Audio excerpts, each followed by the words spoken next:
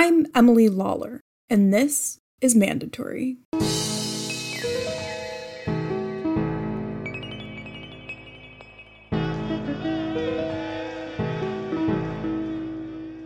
In January, the state of Tennessee filed a civil enforcement complaint against a series of family-owned companies in Michigan, accusing the companies of sending, quote, phony mailers, unquote, designed to, quote, pilfer money from unsuspecting Tennessee businesses, unquote. The mailers, which the state alleges are designed to look like government invoices, charged businesses up to $395 to file required annual reports that cost as little as $20 to file directly through the state. It wasn't shocking. It was familiar. This is at least the 32nd enforcement action filed against companies associated with three brothers, Joseph, Thomas, and Stephen Feda, across 20 years and 20 states. The brothers, through their attorneys, declined to be interviewed for this podcast. I'm Emily Lawler, a reporter with MLive.com, and I've spent nearly a year piecing together all of those filings and learning everything I could about a local-to-me company that, depending on who you ask, has successfully run either an innovative or deceptive business model for decades, despite efforts to curb its activities. The Mandatory Poster Agency, which now goes by the Labor Law Poster Service and has gone by a slew of other names, was incorporated by Stephen Feda in 1999. By 2000, it was on the radar of the Michigan Attorney General's office, which sent it a cease and desist letter for sending mailings that could be misread as official, offering state and federal labor posters for close to $60 when they were available through the state for free. The company did not cease and desist after receiving the letter. The state ended up reaching an assurance of discontinuance with them to avoid litigation.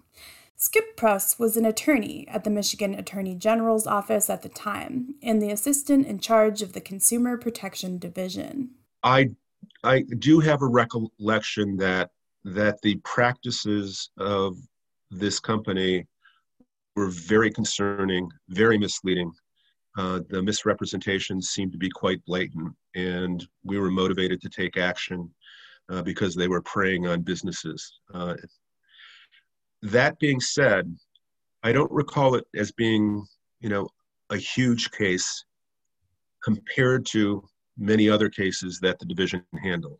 While in that position from 1997 to 2003, he was working on big cases like against pharmaceutical companies and a chain of furniture companies that always seemed to be running sales. Then there were sort of run-of-the-mill things, like going after bad contractors or fraudulent charities. This was one of many cases he handled, and when he signed a settlement agreement with the Feda brothers, he didn't think much more about it until a couple decades later, when I called. Just in general, was there anything that was stand out enough about that case at the time where you would have thought it was something that would still be affecting consumers in Michigan and across the nation 20 years later? No, I thought we rectified the situation. At least that's my recollection. That we were good. I can't tell you that I recall any follow-up that we did. I say that because I would have been alerted by our complaint intake staff if there were complaints that were being filed with the division concerning the continuation of that practice. And I don't recall, ever staff coming to me and saying, this company is still doing what it was doing. So that's to the best of my recollection. But clearly they were, right? Right. Michigan would take legal action against the company again in 2007 under Attorney General Mike Cox, and again under Attorney General Bill Schuette in 2015. The actions in 2000 and 2007 were much like what's taken place in other states. The state put the company on notice for practices that could be deceptive or run against state law, and the company agreed to make changes. But the 2015 effort is, as far as I can tell, the only effort by a state attorney general to completely shut the company down. Here's what the state laid out in its initial filing. Since mandatory poster agencies incorporation in 1999, the state had received hundreds of complaints about their practices. The state will reach an agreement with the company and a new issue will crop up. That's replicated across the country. And the basic thread between all the solicitations is they can be mistaken for a government form. And because of all of that, the state sought a serious legal remedy: disgorgement. That's a legal term for when ill-gotten gains are seized and can be returned to people who were wronged. The solicitations were a public nuisance, the state argued. They constituted a fraudulent misrepresentation, and the company had been at this for years. It should be dissolved, the state argued. The company hit back and hit back forcefully with the help of a new ally. Mike Cox, who had pursued an enforcement action against the company when he was Attorney General 8 years earlier, was on the other side of the table in 2015, working as the company's defense attorney.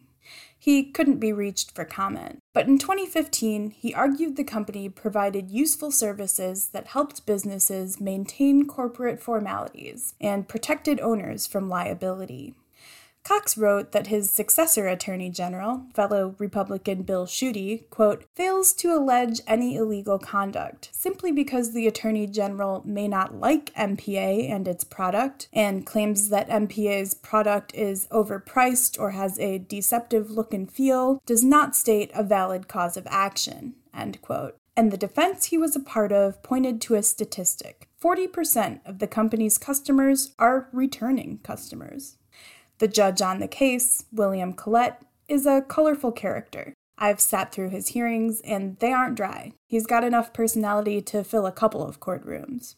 In this case, at several points, he just doesn't seem swayed by what the Attorney General's arguing. In one transcript, he tells the attorney for the state, quote, I have had lawsuits where people file claims against people and then come in here and search for evidence in the records of the other side to try to prove their allegations. Generally, my feeling is that you should have the information to support your case when you file it and not go on some fishing expedition for the next 2 years.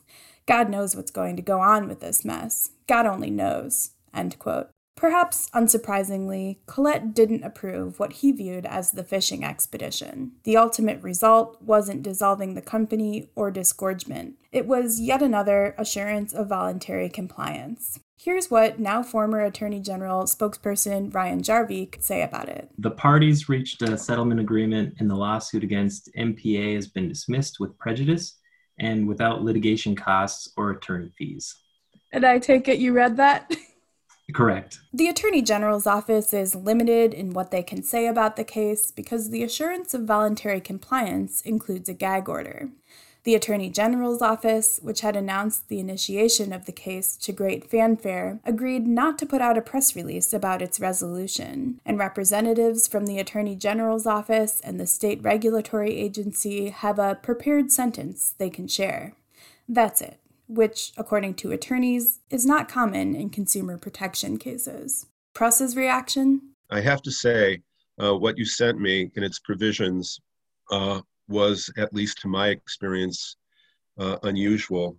The limitation or the agreement among the parties not to speak to the press or to respond to the press in a agreed upon way is something that, to the best of my recollection, we would not have considered back then when I was in the Consumer Protection Division, because limiting how and when the Attorney General can inform its public is just not something that I think ought to be done. It was also a surprise to Abigail Stumpson, director of the National Attorneys General Training and Research Institute Center for Consumer Protection at the National Association of Attorneys General. I would say that is not very common, at least in my practice. And I guess I should say why I'm talking to the National Association of Attorneys General. It's the group that would coordinate something called a multi-state action, if a group of states were to get together and negotiate with the brothers and their companies together, instead of doing it piecemeal. To be clear, I have no idea if that's happening. It's not the sort of thing they're allowed to tell reporters willy-nilly. But when I contacted Abigail about the Feta brothers, she knew exactly who I was talking about, due to her work in a previous role. when she handled consumer protection in Nebraska. Well, in absolute full disclosure, I actually am looking at an old settlement that I did with those brothers and their organization. So it was Mandatory Poster Agency doing business as Corporate Record Service, and Thomas Fata and Stephen Fata. So I am very familiar with the potential issues going on here. This case was when I was still in Nebraska, and it was back from 2014. She explained in general terms some considerations that go into whether to start a multi-state action. Is it a priority in a lot of states? Can you avoid duplicating efforts? Will states get a better settlement working together than they would on their own? Another thing that maybe folks don't think about is you want to ensure a level playing field on potentially a regional or national basis for legitimate business practices. I mean, it's not only to protect consumers, but what you want to have happen is to have a fair marketplace. You want to protect legitimate businesses who are following the law and doing things right. And so you're trying to get players out of business that are doing fraudulent or deceptive things. And so sometimes a joint action, or oftentimes, it will help level that playing field. So if you get the bad actors out, then the good actors, the ones following the law, then benefit. So are the Fata brothers good actors or bad ones? Is this a deceptive business model or a legitimate and innovative one? I explore that in next week's episode. This limited series podcast is released every week. To read more about the Fata brothers or keep up to date on Michigan news, visit mlive.com. If you value the journalism that goes into stories like this, please leave us a review wherever you listen to your podcasts and consider becoming an MLive subscriber. Have you gotten a solicitation like this, or do you think you've paid a company owned by the Fata brothers? I would love to hear from you. Please leave a voicemail at 616-222-1022. Again, that's 616-222-1022.